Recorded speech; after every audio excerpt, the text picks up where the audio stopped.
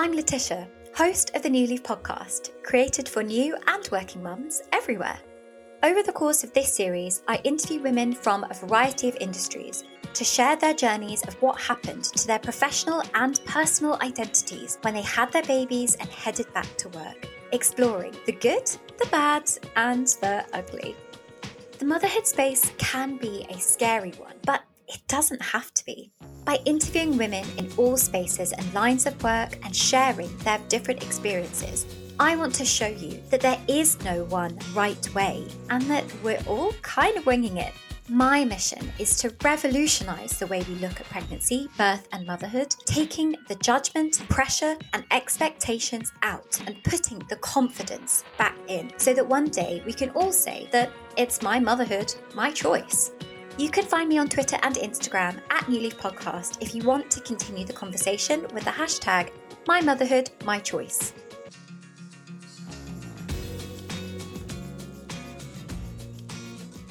Before we begin, I've got something extra special. Click the episode details to subscribe to New Leaf Nutshell, my exclusive monthly write-up straight to your phone to break down and summarise some of the most controversial motherhood topics in a nutshell. Right now, I'm settling the breast and bottle debate for anyone who's struggling with breastfeeding, where I've referenced nearly 100 academic articles to give you impartial and well-researched advice with none of the judgment. Doing all the Googling so you don't have to. Right, let's get on with my intro to our next lovely guest. Introducing Kate Jarman, co-founder of Flex NHS, as my third guest for Series 2. Kate is a mother of 3 and also manages to squeeze in that small job of Director of Corporate Affairs for Milton Keynes University Hospital in the UK. Flex NHS is a movement championing flexible working and innovative thinking for the 1.5 million people employed by the British National Health Service in the UK as a vital part of recruiting and retaining amazing talent now and in the future. I found Kate in that weird and wonderful world of Twitter, something I'm still pretty new to and also something that has taken me quite a long time to come round to. When flicking through the who to follow while setting up my Twitter account, of course I clicked follow on the NHS and sure enough, Kate's tagged tweets kept popping up over and over again. Her propensity to drop some major truth bombs, her humour and undeniable sharpness, which, by the way, you can hear by the sheer speed at which she talks, was undeniable. This is someone who really is passionate about what they do, which, of course, for me was an instant ding ding ding moment for me to have her on as a guest. I love people who absolutely love what they do, and it is so obvious that Kate is in her absolute element. In the episode, we discuss a huge range of things. Of course, we talk about Flex NHS, why it exists, and its own brilliant birth story. We explore why flexible working should be the default and not the exception, whether you are a parent or not. We also talked a great deal about the importance of the female network, the women who make up the giant and often invisible web of support for the millions of families trying to head back to normality after a baby, whether it's the nursery assistants, the au pairs, the childminders and nannies, primary and secondary school teachers, who as a vast majority are female-dominated professions, without which our economy and country would simply grind to a halt. It upset me to hear in the beginning of the episode that some of the hardest tweets Kate had to deal with were for the apparent crime of pointing out that the overwhelming majority of our key workers in these care and health professions are women. For me, it speaks volumes as to how far we still have to go in maintaining positive dialogue between the genders to ensure that merely pointing out that women exist isn't seen as something that is apparently provocative. And since being on Twitter myself, it is easy to see that sadly some of these attitudes are alive and well. Kate and I discuss in detail the format of Twitter and how structurally it can be a pretty divisive medium. This week, in the context of International Women's Day, it is all the more pertinent to me, from the deniers of Meghan's depression to some fairly horrendous misogynistic tweets from a very well-known fast food company to the exit of Piers Morgan from Good Morning Britain. We are in a period of polarity. COVID has, of course, shoved us all forward to face the realities of remote working, both hindering and advancing female progress. hindering with the overwhelming burden of homeschooling and housework still falling on women, yet advancing with the millions of dads who realise that perhaps that 1 hour commute into the office isn't quite so worthwhile, and who are now sharing and loving domestic life. Kate did the back to work cycle 3 times, and her wisdom on the topic is fascinating. As currently just a mum of 1 myself, I only have to juggle 1 childcare schedule. So the thought of juggling 3 and holding down a senior job was frankly obvious, but also intimidating. Speaking to Kate brought home to me personally the absurdity of a school day that finishes at 3:15 with a work day that finishes at 5, where company annual leave is totally unaligned to school holidays. This is not beyond the realm of possible to resolve or rethink. In Sweden, nurseries and workplaces close at the same time. There, and in France, August is a month off to give families a chance to spend time together and go on holiday. In Slovenia, all school holidays align with work ones. Just because these things are undeniably hard does not mean that they are not worth pursuing and exploring. COVID has brought some amazing innovations and ideas forward. The fact that the Education Secretary in the UK is considering longer school days, at least temporarily, to help catch up the millions of children held back by COVID, shows that this is indeed possible. I saw Claire Balding, a British journalist, at a Sunday Times Women in Business conference way back in 2018, who pointed out that we are in an obesity crisis amongst our children, with the UK being the most obese nation in the whole of Europe, and that perhaps 2 hours of sport or physical activity or games after formal lessons could build self-esteem and be a possible solution to both this obesity crisis, as well as the crisis of women being held back from participating fully in their full working day by, frankly, structural sexism. There are many answers to the tricky question of how we can get women back to doing what they love and reclaiming their personal identities. But more than ever, it is clear to me that we need a radical overhaul of our working practices to make the motherhood tax no longer the accepted norm, and to make the phrase, "she chose not to go back to work," as a euphemism for, actually, we can't afford for her to go back, obsolete, and to support families as a whole, dads included, to have happy and well cared for children, but with happy and well cared for parents too. Okay, speech over. That was a long intro. Time for my next brilliant guest. Introducing the brilliant Kate Jarman. So welcome, Kate. Hello. Okay, so I'll just start by describing how we know each other. So this is the wonderful world of Twitter, which I have only recently just joined. So I think that's how we know each other, really, isn't it? That is, yeah, absolutely. Yeah, Twitter is a wonderful place for making these connections. It's really strange, but I feel slightly middle-aged about Twitter. I still just don't really get it, I have to say. It's a funny platform, I think, isn't it? I find it a mixture of a great network and an interesting way to find your tribe of people who are looking at things, talking about things that resonate with you. But also it can be a difficult platform. And I've certainly had experiences on Twitter that I wouldn't want to keep having. And I think there's a group of people who share quite honestly on Twitter about all sorts of things in the NHS and outside. And I've got a group of people I follow who are going through similar things around working parenthood and doing that kind of struggling around work and life, etc. I like that, juggling, struggling. What sort of things do people say when you've had bad experiences? So my first taste of having a bad experience on Twitter was in the first wave of the COVID pandemic. We filmed a documentary here with Ross Kemp, and it was tremendously moving. We had lots of really positive feedback about it. But before it was aired, it really hit a nerve on Twitter about giving a journalistic team access into a hospital in the way that we did. And other journalists were doing it in other places.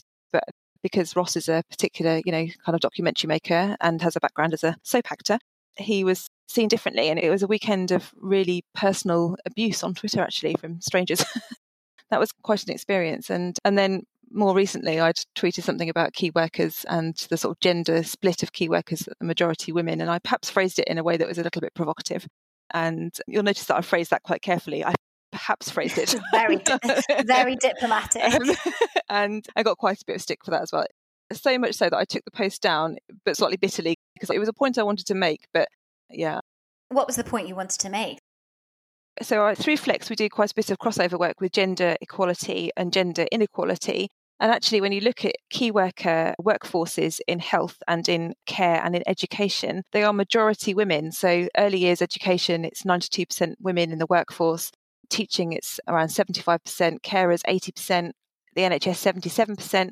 And it really fascinates me that there's this network of completely interdependent sectors staffed by women in the main. But I made the point that key workers are women, but it was felt to be a bit exclusionary around men. There's quite a lot of whataboutery, but what about men in that conversation? And it was like, yeah, but what about women? Because actually they're often also careers or jobs that are low paid, that don't have a great amount of security. And also we know that women through the pandemic have been economically and socially impacted disproportionately when compared to men. So yeah, felt like an interesting thing to explore, possibly handled it slightly provocatively. But define provocative. If it's true, the truth is sometimes provocative. So there's a group of quite high profile on Twitter, I suppose, doctors who are outspoken, vocal, real role models, actually, because they talk about difficult things. They're willing to make themselves vulnerable in a variety of different ways. And we talk a lot in the NHS about speaking up. And actually, we talk a lot about being true to yourself. And sometimes we can make mistakes in doing that. And sometimes that's difficult, as you say. Sometimes that's being provocative, and that is stimulating debate. But Twitter's quite binary, I think, in its response to things. Often it's either good or it's bad, and there's not a lot of room for nuance. So there we are. You summarised it so well. And I think being a new person to Twitter, it's strange because my husband's completely obsessed with Twitter. And I was saying, what do I say? I feel like I'm really putting my opinion out there by saying this. And he was like, well, yeah, that's what it is. That's what you do. And when you look through the comments on things that people have written that you think are relatively innocuous, and people do not hold back. They just go for it. And you think, oh my goodness, dude, your name is on a public platform, as if people could see who you are, and they just don't seem to care at all. They just go for it. Isn't it? Yeah, it's really interesting. And it's interesting how it seems to strip away people's reservations about their kind of conduct, really, I suppose. Is that the medium? Because it allows that to happen. There's something about the anonymity of it, but it's not that anonymous. I got some really quite strong comments from someone who's a primary school teacher, and I did nothing about it. But obviously, most people that are on Twitter in a professional capacity have a disclaimer that says this does not represent my organisation's views. But it's quite hard to disassociate yourself from your organisational identity when you're on there in a sort of named way. It's a whole other topic to explore, isn't it? It is, but it's like road rage. People just feel that from the safety of their own car, they can just abuse people out the window. Yeah. Or there was on LinkedIn, of all places, some post that had gone viral about this young woman. I think she was 18 or 19, very young, and she'd been one of the rising stars in NASA, and she was desperate to go to Mars. And she'd completed all these incredible programs, whatever. And somebody had just said, what an amazing achievement, what an extraordinary young woman, let's celebrate this and be happy about it. Some of the comments, all from blokes just saying fake news, this is completely made up, what a load of rubbish. I was like, this is not rubbish. And then I thought, oh, maybe I've been really taken in. Maybe it is fake news. Maybe it is. And then I did a bit of Googling. It's not fake news at all. This is completely legit. And the number of blokes that just started weighing in, and it was just like, you really have nothing better to do. This is really sad that this is threatening to you, that a young woman is doing well, essentially. I think you're so right. It's so exposing, social media. You can live quite happily in your own sort of bubble, but I think it's very exposing of those sort of persistent stereotypes, and actually misogyny being one of them, but obviously not the only one. There really are platforms that seem to be rife with that. And I think it's probably just because, exactly like as you said, it's when you're in your own car, you're in your own little world. And I think people posting on social media, it probably feels the same. It feels like it's quite an intimate, personal world, but it isn't. and so I think you probably express things perhaps that perhaps you wouldn't in a pub or in your front room, or perhaps you would. I don't know. It depends on the pub. It does depend on the pub, yeah. It raises a really interesting question, doesn't it? Exactly. I think the nuance and the discussion is really important, because actually, if you're just telling people they're wrong without any context, people become entrenched, don't they, in their own positions. And it just pushes people further apart. So I think that is the danger of social media, where you don't have conversation. You simply have someone putting out an opinion and other people either throwing stones at it or agreeing vigorously with it. And I think it's dangerous for public discourse. And actually, politics should be wary, particularly of trying to follow that way of working, because the nuance, the context, the difference is really important. And we shouldn't forget that. And otherwise, it's quite exclusionary, isn't it? If you happen to be on a particular forum, you get to be involved in these discussions or not. and I'm sure we'll come on to talk about it, but the whole social media and its role around perpetuating some unhelpful myths around motherhood and working motherhood and unhelpful standards, etc., is definitely something to be concerned about. Yeah, it is. It's fascinating space. So this is why I feel like sometimes I just need to go for a glass of wine with people before I interview them, because then this is what happens. We've solved the world's problems now, Kate. So now good. Yeah. We'll start with what I usually ask people, which is, where are you in the world right now, and what can you see in front of you? So at the moment, I am in Milton Keynes Hospital. I'm sitting at my desk and I'm looking out of my window to see the pouring rain over the hospital building in front of me. And tell me about your immediate family unit. So who's in it? Husband, Howell, and we have 3 children, and I have 2 stepchildren too, so they're kind of grown-up adults now, in their mid-20s and early 30s. So 5 kids in all, but obviously a huge mixture of ages from 31 through to 5. So, oh my God. Yeah, so spanning lots of years. Poor Howell, he's never had a break from parenthood. He was a very young dad, and then he was an older dad, so he's been full-on parenting mode for most of his life. How old are your other 2? So, yeah. Another son who is 8 and a daughter who's 10, nearly 11. So she'll be starting senior school this year. So big transition in our household with that happening. And it feels like, wow, where did that decade and a bit go? It doesn't feel like that. I can imagine. What's that thing they always say? The days are long, but the years are short. Yes, yeah. Yeah. Would you say that's true? I think it really is true. And it was a saying that really annoyed me when I first became a mother, and was like, why are you saying this annoying thing? Really annoying. Yeah. And I remember feeling like really just so tired, and the days felt never ending, and people would say things exactly like that, and I'd be like, shut up. You've no idea what my days are like. But no, I do look back and think, yeah, it does feel like it goes really fast. And it does feel like once kids kind of get into primary school, it seems to move really fast at that point. The school years tick by really quickly. And my daughter's getting to that sort of tweedy type stage, and you think, wow, she's really wanting to strike out on her own, and suddenly you're less important. And yeah, it's fascinating. Yeah, I might cry during this podcast now, I think about it. Oh, that's fine. This is just what happens. I don't know why. It's just clearly the sad effects I have on people. I can imagine that 10-11 phase. I'm woefully ignorant about that age group, other than the fact that I was once that age. I have no other frame of reference. But I do remember that it's quite odd, because you're not really a full-on child anymore. You're sort of entering that slightly more independent phase, and you've got your own opinions and you're perfectly able to express yourself. It's just that hormones haven't yet kicked in. I remember my husband saying it is the golden age of childhood, because they haven't got to the bit where they really hate you and they're still teenage, like you're just like so boring and dull. They really want to be around you still, but they're independent and they can do things, and you can have great conversations with them, and they are interested but independent enough to do stuff alongside you rather than you doing it for them all.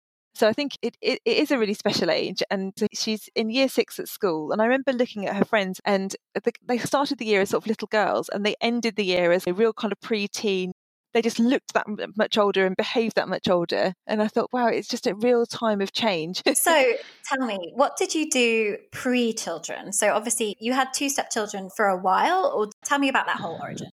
So I was about 26 when I got together with Howell, and obviously he had 2 children, and they were 18 and about 13 at that time. So I kind of knew what sort of step parent I wanted to be, which was just there as a kind of helpful person as needed. They've got 2 brilliant parents, and they don't need any more parental input. They've got a great mum and a great dad who absolutely fulfill that role. And obviously when they were younger, there's a bit more to do in terms of practical stuff, but they weren't that young. So it was, my job is to not get in the way of their relationship with their parents. I think that's how I saw step parenting. For me, that was my kind of approach to it. So you were 26, and where were you working at that time? What were you doing? So that time I was working for the police, and I was working in a sort of press office type role. So I was doing media management and comms at that point. And I left to join the NHS in about 2007 when I was about 27. And then I had my first child when I was 29. So looking back, it feels like quite young now. I don't know. It's not really. I think you're right. And the people in my NCT group, I think the youngest people there were 29, one of them being me. And I think it's just different these days. So you joined the NHS a couple of years before, is that right? A couple of years before, yeah. So I'd joined Bedford Hospital in 2007 and went on mat leave in 2010. Yeah. And have you always been in like press, public affairs type role? Is that something that you always wanted to do, Yes. or were you surprised to end up there? Yeah, I got into press and public relations like lots of people do, I think, probably wanting to do journalism because it pays better. And so there was more opportunity, really. It was an opportunity I took, I think, at the time and loved it and loved working for the police, but really enjoyed the job and the sense of being an important part of public service. And that, I think, was what attracted me to the NHS job. I then took that sort of thread of kind of social justice and public service. And you have to forgive my ignorance because I've obviously never worked in that space before. But of course, you're representing the NHS or you're representing the hospital or the police when you started out. And obviously, sometimes there must be incidences where the hospital is maybe at fault or the police are at fault and you're having to manage a situation quite delicately. Have you ever found that quite challenging from a personal ethics point of view to be like, oh, I have to present the good side of this story, but we all know that it's not quite right? Or how do you deal with that? Yeah, so I've got a strong view on this actually, that it's so particularly in the NHS, part of my job is working in clinical governance and looking at, for example, with incidents where people are harmed. And that happens. And I think the most important thing we can do and be in those moments is honest. The NHS has a legal duty of candour to people who've been harmed, but actually it's more than that. It is a moral duty to say things shouldn't have happened for a variety of different reasons. And I don't think you should be in a position where your personal sort of moral compass is pushed in a direction that you can't find tolerable by your organisation. If that happens, you're in the wrong job, because you shouldn't be asked to defend things that are indefensible. Actually, it is my view. And the people that matter are the people that you're delivering a service to. And your reputation is built on the hundreds of thousands of transactions that take place in that space every year. And those are all dependent on other human beings. I think there's a certain amount of inevitability about it, though, isn't it? With such a massive organisation where you can't get everything to be completely flawless all the time. And there's lots in the NHS about recognising that human factors are always at play, and there's things that you can do to design systems and processes that help, and most importantly cultures that help ensure that those things are much less likely to happen. Those things that cause harm are much less likely to happen. So had a baby at 29, but had been working in the public affairs space for a wee while. And did you find that sort of having a baby changed how you approached work? Obviously, you're now heading up Flex NHS, and we're going to get onto this because this is the really exciting bit. But I'd love to know that journey of how you became a mum and then got to where you are now. So I think becoming a mum changes you enormously, doesn't it? I think for me, the first thing it changed when I went back to work is that I was completely time bound in a way that I'd never been before. So I could only get to work at a set time because that was after I dropped off at nursery, and I could only drop off at nursery at this time because that's the time that nursery opened. And I had to pick up my daughter from nursery at 6 because that's the time that nursery shuts. So she went for the whole day. Suddenly I had just absolutely no freedom in my working day. I couldn't just stay late to finish something. I couldn't arrive early just to get something done before a meeting. I could do it at home, but 10 years ago, that was much more unusual than it is now. And so I remember going back to work, and so my chief executive who I'd worked for, she came to see me when I was on maternity leave to say that she was leaving for a new job in another hospital. And I was devastated. I was like, no, don't go. Because she'd been a huge support to me and a great boss to work for. And so the interim chief executive, I knew because it was the chief operating officer. I remember going in to see her, and I was saying, look, I think I'm going to do this working pattern when I come back from maternity leave. I'm going to do 3 days a week, and I'm going to do a bit of working at home. And she was like, that's fine. And she said to me as I left the office, she said, look, don't get too hung up on your exact working pattern. Just see how it goes, because you might find it doesn't work, and that's all right. And I've never forgotten her saying that, because she was absolutely right. And the working pattern that I decided on, which was Monday, Wednesday, Friday in the office, just didn't work at all. It was a nightmare. It was really start-stop. It was really clunky. You couldn't ever start anything at work because then you were off the next day. And it was just, there was no continuity. It just felt all wrong. So I tried variations of that over time and eventually settled on doing the 3 days together. And then a permanent chief exec was appointed. And I was really nervous about that because, as we know, with flexible working and working patterns, your boss is really important, and their approach to flexibility at work and working parenthood is really important. So he joined, and I remember reading his biography, and it said he was the dad of 18-month-old twins. And I was like, yes, that sounds really good. Because I had a 9-month-old daughter by that stage and he had 18-month-old twins. I was like, so he'll get it. And he did. And I'm still working for him now. I'm not sure what I would have done if I'd had a boss that didn't, actually, because I know that they certainly exist. So he was a really supportive boss. I got pregnant with my second child, went off on maternity leave, and he left. And I was Oh like, my God. no. Vividly remember found becoming a mum for the second time really hard, because you're suddenly split into, there's no downtime. It was winter. So he was born in December and I found it really tough. And my daughter was nearly 3 and was in that kind of really stroppy toddler phase.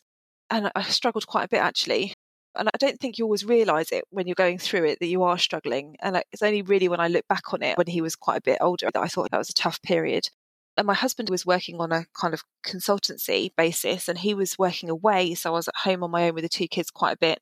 And that was really tough. challenging. Yeah. And so when I went back to work the second time, which was at the same hospital, I came back and almost immediately a huge service issue cropped up in the hospital around a paediatric provision. And it's complicated, but it ended up in children's services being temporarily suspended at the hospital. So there was a huge public outcry. And I remember going home, I was still breastfeeding at night and trying to work, and it was so difficult. It was very unlike my first experience of going back after maternity leave. It was just full on, really frenetic. There was so much happening at work, and again, you're totally time bound. I had to be in and out of certain times because of the childcare arrangement that I had then, which was by that stage a childminder, because I couldn't afford to put 2 children into full-time nursery because it was more than I earned. And another conversation. Yeah. Another conversation. So that was really challenging. Then the job at Milton Keynes Hospital came up, which I applied for and was lucky enough to get. I joined here and I can't remember how long I'd been here, but by the end of my first year was planning my maternity leave with my 3rd child. So that was unexpected and he was a lovely surprise. But by that time I was kind of like, I've done this twice before, this is all fine, and hoped that my boss wouldn't again leave. So I came back and he didn't. And I took 6 months off each time and then came back obviously to work here after that. But my experience of being a mum the 3rd time round was totally different. And I don't know if it's just that you're just so used to the sort of sleeplessness and chaos of life generally that it didn't seem any different, really. So you just sort of fit it in. Something that you said, though, stuck out to me, which is I remember before I went off on maternity leave, I remember thinking, God, 6 months is a really long time. And then actually at 6 months, your babies are still babies. Tiny babies. Definitely really small. And again, it's one of those things where before you have a baby, you're like, oh, breastfeed for 6 months or whatever. And then they eat solids. And what you don't realize is that milk, whether it's formula or boob or whatever, milk is still the predominant component of their diet until they're like 1+. Yeah. And how did you even manage that from a supply point of view, from a sleeplessness point of view? That must have been really tough. Yeah, and it's interesting because it was really different each time. And after my daughter was born, I didn't have strong views on anything to do with birth or anything really to do with feeding. And I didn't make a birth plan at any time. I don't really know why. I think I thought if I set expectations and they weren't met, that I'd be really disappointed and I wouldn't be able to not think about it. So I knew I couldn't have a midwife-led birth because I had a kidney condition and high blood pressure. So I was always going to be consultant-led. I had a really bad tear with my first child. So I still think people don't talk about birth enough and talk about the reality of birth. And perhaps if they did this, people would just stop doing it. But I remember a few things. So postnatally, I struggled quite a bit because I'd had this really bad tear, this surgery. I was completely paranoid about everything, like going to the toilet, totally paranoid, thinking I would never again be able to go for a poo without crying, or worrying that everything was going to split open and it was all going to be horrendous. And decided I wanted to breastfeed and thought that would be really easy and fine. And it really wasn't at all. So I had the whole kind of cracked, bleeding nipples. I found it really challenging. I was really lucky because I had the same health visitor for each of my kids, despite the length of time between having each of them. And she was fabulous and she came and spent quite a lot of time then. And I think about the pandemic now and the fact that women aren't having that support in their homes and think, oh my goodness, I don't know how I would have coped. And eventually got a pattern of breastfeeding started. But I do remember vividly the first early weeks of having my daughter. And I remember, a few days after giving birth, waking up drenched in sweat, thinking, what's this about? And then for nights afterwards, just being drenched in sweat and then reading it somewhere on Google that it was like, oh no, that can happen. It's just hormonal. And I'm like, oh my God, my whole source of information is Google. And I remember in the middle of the night just saying to my husband, just take her away, I can't do this anymore, just take her away. I can't feed her anymore, because she was feeding constantly, doing that cluster feeding that, that they do. And I think I remember sort of wandering off and then like coming back about 10 minutes later going, yeah, you'll have to feed her again anyway. So over those first few weeks, I got lots of support. I went to the Lecky League, and anywhere I could find people that could help show me what to do, I went to them. I went to every mother and baby group, and everything that was available I went to. So got to 6 months, as you said, and managed to do that thing where you do weaning off feeds and weaning onto a bottle. And so I ended up just breastfeeding my daughter at night, and I was able to do that because I made those sort of changes over time.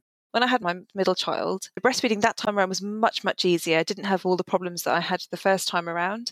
I was able to establish breastfeeding really quickly, and he fed really well. But I got to 5 months, thought I need to start getting him onto formula so that I can do the same thing I did last time, so that I can go back to work. And it just wouldn't work. And I couldn't express. I'd never got into expressing. I just found it really difficult and couldn't do it. And so I gave up on it quite quickly after spending about £400 on an expressing machine. I can't do this now. It's so expensive. And I remember taking him to the childminders and just crying in the car because he wouldn't take this bottle. And eventually I found the only bottle, after buying every kind of bottle teat available in Boots, I found those really like yellowy latex 99p teats on bottles. And he finally took it. And it was such a huge relief. But then I kept feeding him until I got pregnant again, actually. Breastfeeding was clearly excellent contraception. Yeah, it really works well. Yeah. A source of so many surprises. Yes, exactly. So I think that, again, the breastfeeding, one thing I will say, but what I found, which I wasn't expecting, was I had really quite severe OCD as a teenager. And when I had my first child, it really flared up postnatally in a ways that I hadn't expected at all. And I never spoke about it to the health visitor, because I never spoke about my OCD at that point at all anyway. And so just didn't say anything at all. But it manifested when I tried to do the sterilising of bottles and the sterilising of food equipment to try and wean her onto firstly bottles and then food. And I found it really hard to cope with because I couldn't get things clean enough. And I was really paranoid about it. And that hugely put me off bottle feeding, because I would sterilise things repeatedly, like just over, and I'd boil them, then steam sterilise them, then microwave sterilise them. And it was just like a never ending. And so that must have gone on for sort of a number of months, and then it eased off again. And I didn't pay it much attention until quite a number of years later, when I looked back on it and thought, I can't believe I never said anything about that at the time, that I didn't ask for any help. I didn't mention it to anybody. Yeah. I think anything that you're predisposed to tends to pop up after you've had a baby, because it's just such a mental time, and you're spending so much time by yourself in your own thoughts, in your own head. Yes, exactly. Yeah. It is very tricky. But I think I don't like to say breast versus bottle, because I think we've got to like change some of the language around it so that it's not versus. But there's a huge element to it that people just don't really talk about. But ultimately, the beauty of motherhood is that there is no handbook, and actually it has to be what works for you. Yeah, no, you're so right. You're absolutely right. For me, that was another Twitter experience I had a few months ago now. I put something on saying, in a few years, by the time your child is 5, you won't remember breastfeeding or bottle feeding, won't be something that you remember. And there were so many replies about things like breastfeeding, grief and trauma. So I suppose I realised a few things. One, that is your own experience is just that, and you can't extrapolate it out to anybody else, because a lot of motherhood is like that, isn't it? You make these internal judgments and justifying your own decisions because it helps you to sort of stay sane, I suppose. And also the counter to that is that people make their own judgments about whether what you're doing is right or wrong, and that's really hard. But it's become an area where women feel so judged and traumatized in the examples that these women were given, that they couldn't breastfeed. And it's like going back through history, where if you couldn't feed a baby, actually the risk of your baby dying was enormous unless you could find someone who could, because there weren't any alternatives. Where now we've got alternatives that are safe, but actually that feeling of failure and judgment and grief and trauma that these women were describing is still really profound. And I hadn't even considered that level of grief and trauma for other women who'd experienced that. And it really made me think. I bought a book that someone recommended on that Twitter thread about the sort of grief and trauma associated with feeding, and how women can be supported differently to help alleviate that and to help avoid it in the first place by different types of support systems and information and things. So, the Royal College of Midwives updated their advice in 2018, I think it was, just to say that it's our job to basically improve postnatal services, improve the support that we give women after they've had a baby, to provide them with as much information as they need and want to make the best possible decision that they want to in terms of feeding their child. So by the time you got round to your third, then how was that experience in terms of feeding? You must have got it down by then. So it felt like he just slotted in. So I think that my first child, it was very much that kind of every experience is new, everything you do is new and terrifying and exhilarating in equal measure. The second was, I know what I'm doing and I'm doing it again, and I know what I didn't enjoy the first time and what I want to do again this time. And I'd had more of an idea going into birth of what I didn't want. So I had pethidine in my first labour, and I didn't want that again because it just made me feel really wheezy and horrid. So I had what was billed as the alternative to pethidine, which was Meptid. I had really fast labours with all my kids, so I had a 5-hour sort of labour with my first, and then 4 hours with my second. Sorry. Yeah, and she was huge. She was £9.9, so she was like a giant baby. That's why I got such a tear. I think £9.9 and a 5-hour. I'm so confused by this. Not lucky with a tear. That is terrible. No, it was horrible. So I remember going into Tesco's, and then I was like, "Oh, I think something's happening." And then that was about 3:00, and by 8:40 that evening, she'd arrived. And then my second, I had an obstetric hemorrhage with him, so that was very dramatic. And my husband has been quite scarred by this, quite generally. I say it laughingly, but he has been quite scarred by it, I think, because it was a proper kind of crash bleep. There's blood everywhere, and we can't stop it. And obviously, I had no idea, but he said a baby he'd been delivered and was absolutely fine, and gone off to be weighed or whatever it is they do. And I was just kind of hemorrhaging next to him. So I can't remember it really, but he talks about it quite a bit. And it was just from a tear, so it kind of sewed it up and it was fine. But my third baby, my waters hadn't broken before. So my daughter was born in her waters. In my second, my waters broke whilst I was in labour, and it just all went everywhere. But my third, my waters broke at home, and I was sitting just eating dinner, and suddenly they were just popped, and it's such a weird sensation. But then I went to the loo, and so my waters are broken and they're greenish, so I knew that something wasn't right. And so I was like, get in the car and off we go. And because my previous labours have been quite fast, I was like, let's just go now. and he was born about an hour and a half later. But I got to the hospital and I was like, there's something the matter. I need a cesarean, and I need one right now. And the doctor was like, well, you've only just arrived, so let's have a look at what's going on. And I was like massively histrionic, and my husband was apologising, but I was like, don't apologise for me. So it was like a proper kind of row as well. And if you're in labour, though, you are always right. Yeah, absolutely. Right. So every single labour I had, I wanted an epidural, because as soon as the pain started, I was like, oh my God, this is the worst pain I've ever felt in my life. This is horrendous. And no breathing exercise will help with this. And every single time I was either too early or too late in the window of asking for an epidural. And I've since learned that's a bit of a myth, that actually you can have one at any point, but clearly it's a persistent myth. So I said I want an epidural after not getting a section, and then he was born. So I mean, an hour and a half, that's no, sometimes it takes them 20 minutes to bring you a cup of tea, I think. My expectations are high. So it was by far the easiest birth and the most enjoyable. And actually, he was a very easy baby in that he just seemed to slot in and be very easy. The most traumatic thing actually about going back to work was that we had a childminder who had all of them, the school and preschool ages, did this kind of drop off and pick up, and just had them for a couple of hours either side.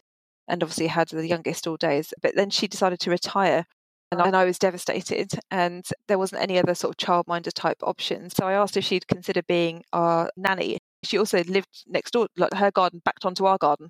And it was the only economically viable option anyway, to have someone, because otherwise it would have been before and after school wraparound care, nursery, and it would have just been logistically impossible.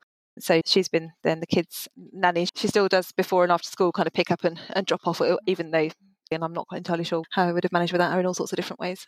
And actually, I don't think I'd ever appreciated this like big invisible network of women supporting other women, enabling them to go and work or care for other people. And they're all women that are also on the school governing committee and are running charities and are looking after people in their village. But it's, actually the vast majority of this is women supporting other women to do this work. And they don't do it for that kind of to be publicly praised, but goodness me, they should be, because they are just phenomenal. And well, they're just the fabric of the community, aren't they? They really are, yeah.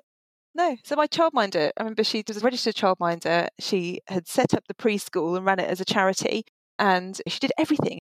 She did before and after school clubs. She had 3 kids of her own. And that's, oh my God, they are like, they're proper hidden super women, actually, that are just incredible, more selfless than I could, ever hope to be, I think.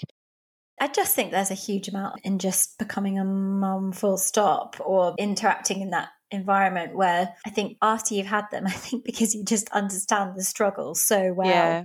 I personally found I just took way more of an interest after I'd had a baby of my own in helping other people out, because you just think, oh my God, you need to go and have a bath, or you need to go and leave the house. So I'm coming and I'm helping, and like go, or you go and have a nap. Whereas I think in the past, I just didn't get it. I just didn't get it in the same way.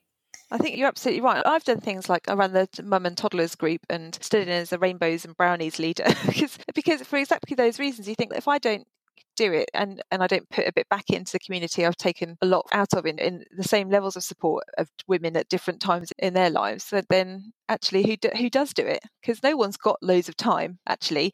And people will say to me, well, how have you got the time to do that? And I think no one's got loads of time. No one's got a surplus of time just with nothing to do. So you just have to try and make it, don't you? You just have to try and make it in order to be able to do those things. If you want something done, ask a busy person. Exactly. Yeah.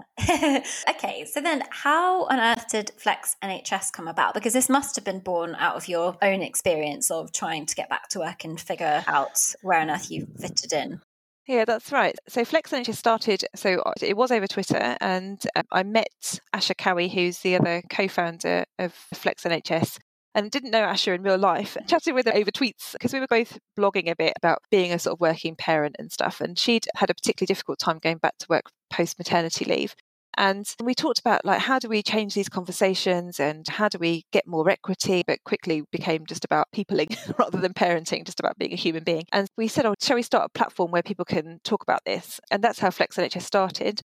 And so we put the platform together on Twitter and we mirrored it on Instagram. And we quite quickly teamed up with, first of all, we got some great advice from Christine Armstrong, who wrote a fabulous book called The Mother of All Jobs, and is a brilliant entrepreneur and writer. And she'd written about flexible working. And when we joined Instagram, we followed a network of people that were doing campaigning work in that area. And we teamed up quite quickly with Anna Whitehouse and her husband, Matt Farquharson, who are mother and Papa Pucker. And they were brilliant. doing I love her. And they were doing a Flex Appeal campaign at that point. They've moved it into Flex for All now. And Anna, Matt, with kind of no expectation whatsoever, gave us their time and supported us with launching Flex NHS on Instagram and coming and doing talks with us. And they've been phenomenal supporters. It was just a random email to Anna saying, oh, we love what you're doing and we're doing this, and any kind of tips you can give us. And she just said, yeah, absolutely, I'll help. And she's got a huge following and a huge influence. And she helped us with a launch tweet, a post on Instagram. She came and did talks for us, and so did Matt at various different events. Yeah, so it was just a sort of offer of help. She just said, yeah, I'm in. I'll be a partner to you and your campaign. And she's been amazing. So generous and so generous. Yeah, it really is. And so the sort of platform grew, and we asked people to share their personal stories and to try and get conversations going about the barriers around flexibility at work, and particularly in the NHS, and particularly because the NHS, one, it's the biggest employer in the country, but two, it employs a hugely diverse group of professions and roles and people at different ages and stages in their careers, etc. And I talked a lot in senior circles, and particularly had some brilliant senior women mentoring me and talking about their own experiences and really paving the way for this kind of work. And hearing those conversations from senior people, men and women in the NHS, was really inspiring. And my thought was, how do we bring this to everybody? How do we get it so that these aren't just conversations that you can have when you're senior and you've got power and influence and agency? How do we get them so that they're conversations that you can have with a meaningful outcome and change in your working life when you're just starting out in your career? It has to be everywhere. It has to be stuff that is accessible to everybody. And that was the premise of Flex. It was like, how do we do this? Every profession, every grade. How do we make this a reality? And we've teamed up with people all over the place. So organisations like the BMA, the Doctors Union, NHS England. So there's a huge, and you're right, the word is very generous, community of people out there, campaigners and business owners and people working in public service who are passionate about this. And collectively, we are a really powerful group, I think, and can make really meaningful change. So that's how it started. What a journey. And it hasn't been going that long, has it? It's like a year and a half, No, is that right? Yeah, about a year and a half. No, so it's been incredible. And we were making lots of strides toward this default and ability to ask for flexible working from day one. Now, obviously, the pandemic has changed the world of work phenomenally. And I talked a bit about this the other day at a session on homeschooling. But I think what we shouldn't confuse the current working arrangements that we have, so people remote working all the time, with flexible working, because it's not. Because we all know that actually working at home when you're homeschooling kids isn't flexible working. It's doing 3 jobs in one. And that remote working can be just as intrusive and in some ways more intrusive on your life outside of work than working in an office or working at a base, because there's no ability to switch off unless you're really strict with yourself. So we're talking a lot now about what's kind of future flex. What does that look like? How do we take the good bits from the pandemic? I'll take my husband as an example. You don't have to travel to Brussels for a meeting. You can, you can do that over Zoom or over Teams, and it's just as productive. So how do you take those good bits where you reduce all sorts of things, cost, carbon footprint, but get rid of the more negative aspects of it, like social isolation? We end up talking a lot about flexibility in the context of parenting. But I remember a friend of mine at work saying to me, you think your time is more important than mine because you've got kids? And it was in the context of taking annual leave around Christmas, I think. And she's a really good friend, so she's like able to say it without me being offended. And then I went away and thought about it and thought, do you know what? I think you're right. I think I make subconscious judgments about your time in a way that I don't expect you to do about mine. And it was a real, sort of quite difficult moment of insight for me, thinking I don't really want to think that about myself. But it was a really important point that actually, if we start from the premise that everyone's time is of equal value, and that the reasons that you want to work flexibly, there doesn't need to be a moral kind of judgment laid upon those reasons. So you don't have to go in and say, I really want to do this because I've got to do this because of my kids. If you start to say, actually, flexibility is the norm, and you just say, oh, I'd like to work a shorter day today, or I'd like to work this pattern, please, because I've tested it through with the team and it works for them and it will work for me in the following ways. But we don't have to present a moral case for working flexibly that's either tied to our children or to our health condition or our caring responsibilities. Then we start to be able to reduce some of the emotion that's attached to flexible working as a conversation. And actually, if you've got a health condition, if you're going through menopause, that's a huge conversation for the NHS, because our workforce demographic, we're majority women, and a huge number of those women will go through menopause. And there's a huge reluctance to talk about menopause at work. We know menopause affects people in their overall health, their environment of work, their ability to be productive at certain times of the day, perhaps. But actually, if you're, a woman going through menopause and you've got a young male manager, I know this is very, very stereotypy, but maybe you don't feel comfortable talking to that person, or a young woman. So one way of tackling that is to say, I'd like to work flexibly, but without having to give a reason, without having to give a backstory. The other way, of course, is equipping managers with the tools that they need to be emotionally intelligent and to be able to have conversations in a way that is supportive. Because actually, it's so damaging if you have a rubbish conversation with somebody, if you don't handle it well. That can be incredibly damaging for them. Yeah. Yeah, and do you find that since launching this, obviously the NHS is just such a huge beast to tackle, and particularly when I first started looking into Flex NHS, and we talked about this on the phone, and I said my sister-in-law is a surgeon and she has 3 kids, and she had her first week back from her 3rd mat leave this week, and obviously we are in unprecedented circumstances, and she said she worked in a 103-hour week. Oh my goodness. But it's one of those funny things where you think, God, this is a big thing to tackle. Yeah. It's amazing. And do you ever get intimidated by the sort of scale of that challenge? Not necessarily intimidated, but just very aware that in the NHS, because there are so many subcultures, either tied to professions or specialties within professions, there are such a lot of people that need to be involved in this conversation. So exactly as you just described, so surgery is, a fascinating area, just culturally, and all the different subspecialties in surgery will have their own particular cultures and climates around working and working practices. And they'll be different in each hospital you go to and which team you work in. So it's like, how do we engage people? How do we get into the conversations that are actually going to reach into those different areas? How do I reach into a theatre in a hospital 100 miles away and get people having conversations around flexible working? Well, because I know that there'll be people in there that are interested and want to have them. There are royal colleges, there are unions that staff will have a touch point with. And people have grown up through generations of, well, we've always done it this way. It's a bit like the junior doctor conversation, but never did me any harm working in a 120-hour week. And, but actually it may well have done.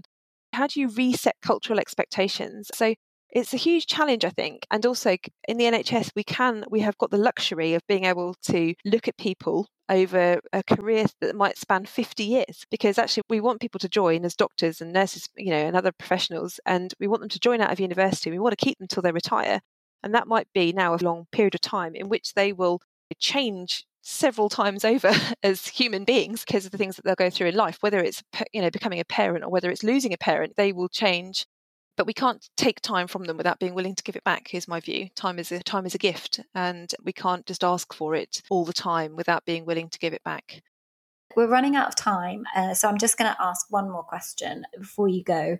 When you look forward in what you want to achieve personally as a mum, but also professionally, what would you want your children to think about what you've done as a mum, but also in what you do for work?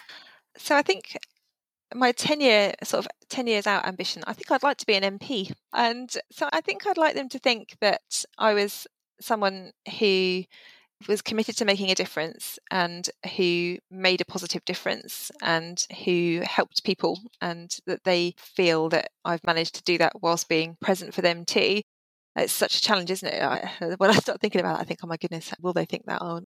So I hope that they see the value in work and it's being an important part of people's lives and identities, an identity that you cannot divorce from yourself outside of work in the same way you can't divorce the person you are in your life at home from the person you are in your working environment. Yeah, I hope they feel like I've done some good in the world.